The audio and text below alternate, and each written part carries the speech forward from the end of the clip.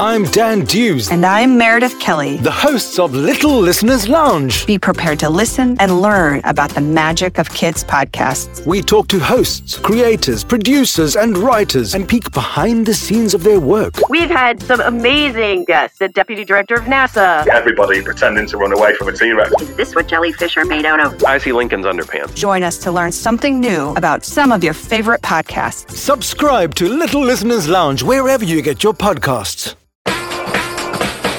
Hi guys!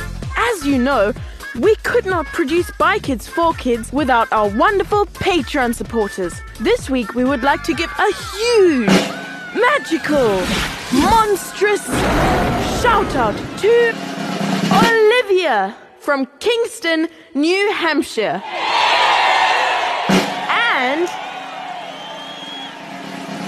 Timber! Thank you guys! We really appreciate your support. Today's episode is a very special episode. It's a story written by... Actually, we're not telling you. For now, it's a secret. But we will tell you the name of the story. It's called The Mysterious Magical Mansion. Book 1, The Red Scale.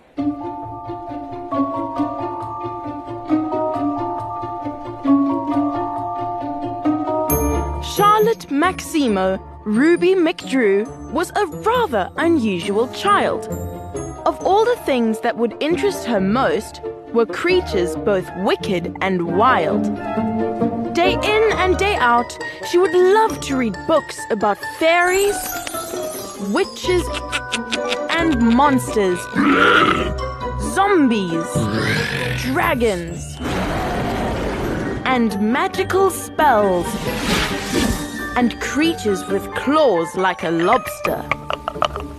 She loved all these creatures and all their grim features and wished she could meet them for real, to see where they lived and the things that they did and the things that they ate for a meal. When she got a new book, she would gobble it up. She was eager for more to discover. She would curl up at night near her bedside light and read it from cover to cover.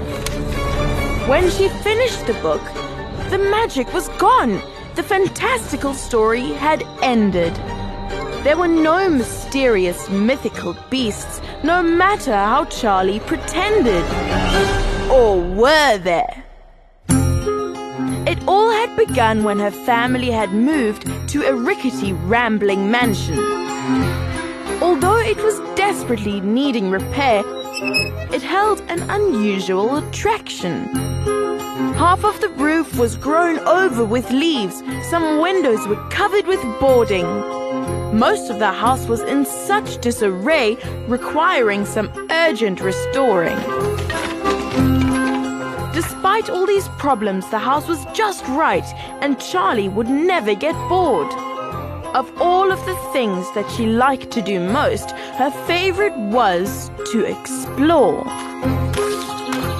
The untended garden with many tall trees, the bushes grown into each other, a lawn like a jungle, a tumble-down shed. The garden had much to discover. One day when Charlie was going to school, she noticed that something was funny. She had everything that she needed for class, but her wallet was missing some money. The notes were still there, but the coins were all gone. The coppers, the silvers, the pennies. She looked for the coins on the floor, under tables, but poor Charlie couldn't find any.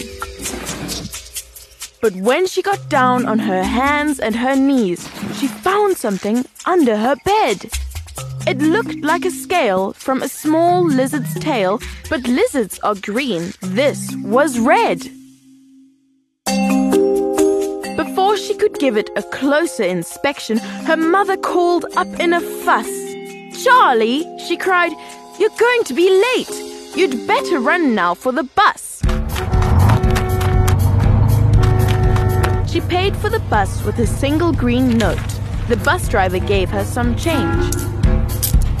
She put the coins into her pocket and thought that something about this was strange. At school, she pondered the puzzling scale.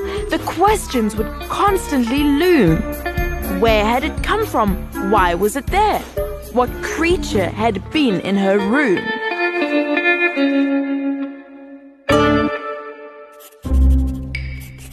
Later that day, when her homework was done and Charlie's day came to an end, her mother and father were getting dressed up to go out for dinner with friends.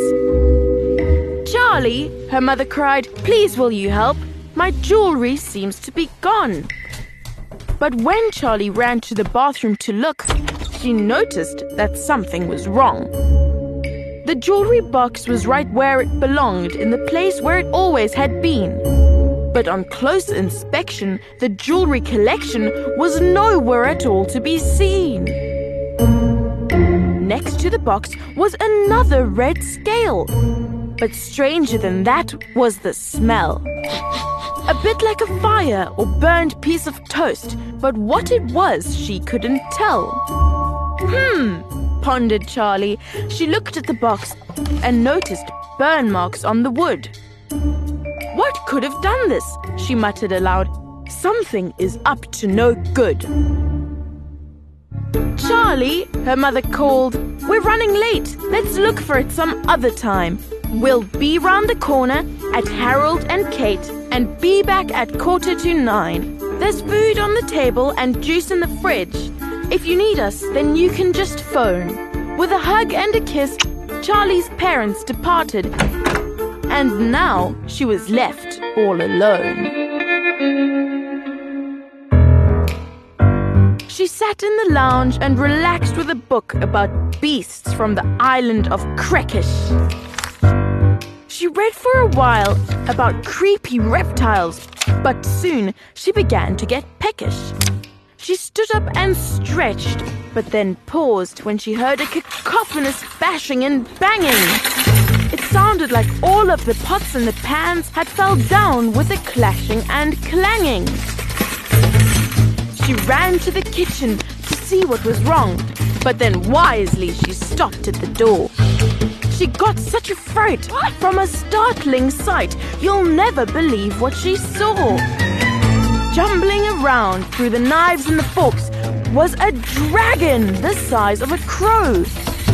It had shiny red scales with 2 leathery wings, and smoke drifted up from its nose. With gleaming red eyes and small horns on its head, it smelt like an old barbecue. It had, unlike dragons that Charlie imagined, a pouch like a small kangaroo. It clearly had not noticed Charlie was there and continued to rummage around. Then it held something bright and it roared with delight at the shiny spoon that it had found.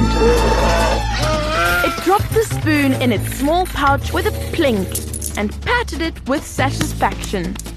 Not believing her eyes, Charlie let out a cry, and the dragon looked in her direction.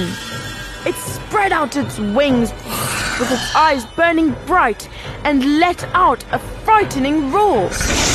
And then came the fiery breath from its jaws. Poor Charlie collapsed on the floor. Through smoke and haze, Charlie gasped, quite amazed. The fiery breath barely missed. She got to her feet and ran off down the hall, and the dragon gave chase with a hiss. She sprinted as fast as she possibly could while the dragon was drawing a breath. "Oh no!" Charlie cried. "I am doomed! I am toast!" as she pondered her fiery death. The dragon breathed out with its great breath of fire, and this time it came even closer. But Charlie ducked down again just as it roared and slid herself under the sofa. She lay perfectly still as the dragon swooped in. It had not seen where Charlie was hiding. She couldn't observe it from under the couch. All she heard was its flapping and gliding. It whiffed through the air and it sniffed everywhere and then snorted with dissatisfaction. She trembled with fear as the dragon came near. How she struggled to hide her reaction. The flapping had stopped. The dragon had landed. She heard its claws scratching the surface. She saw its 2 wings and its dangerous claws and its jaws like a Tyrannosaurus. It was searching and creeping and peeping around, shuffling nearer and nearer. The dreadful fate that poor Charlie awaited was becoming clearer and clearer.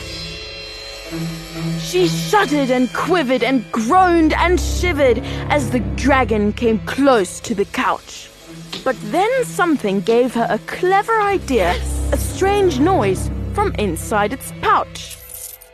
A pinkling, tinkling and jingling sound like cutlery inside a kettle. The coins and the jewels and the knives and the forks it had stolen were all made of metal. That's it, Charlie thought. I know what it desires. I know what it wants for its pleasure. Just like the dragons in stories and tales, it needs a collection of treasure. She cried out in joy and remembered the coins that she pocketed earlier that day. She fished out the money with no time to spare. The dragon was looking her way. She looked at the jaws and the dangerous claws of the fearsome and terrible beast. Oh no, Charlie thought, I'm about to be grilled. This dragon will make me his feast. She had to think fast or be burned to a crisp. She desperately needed a plan. She stretched out her arm to the dragon to show it the coins in the palm of her hand. The dragon stood still and lowered its head to inspect the shining treasure. Then it opened its mouth with its razor-sharp teeth and began to roar with pleasure. It collected the coins with its spindly claws. They dropped in its pouch with a plink.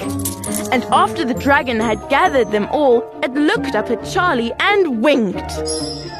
It patted its belly and opened its wings, preparing itself to take flight. Then it looked at the girl with a hint of a smile and flew away into the night.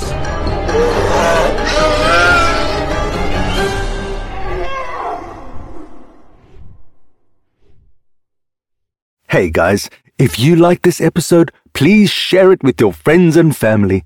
It is one of the best ways to support BKFK Storytime.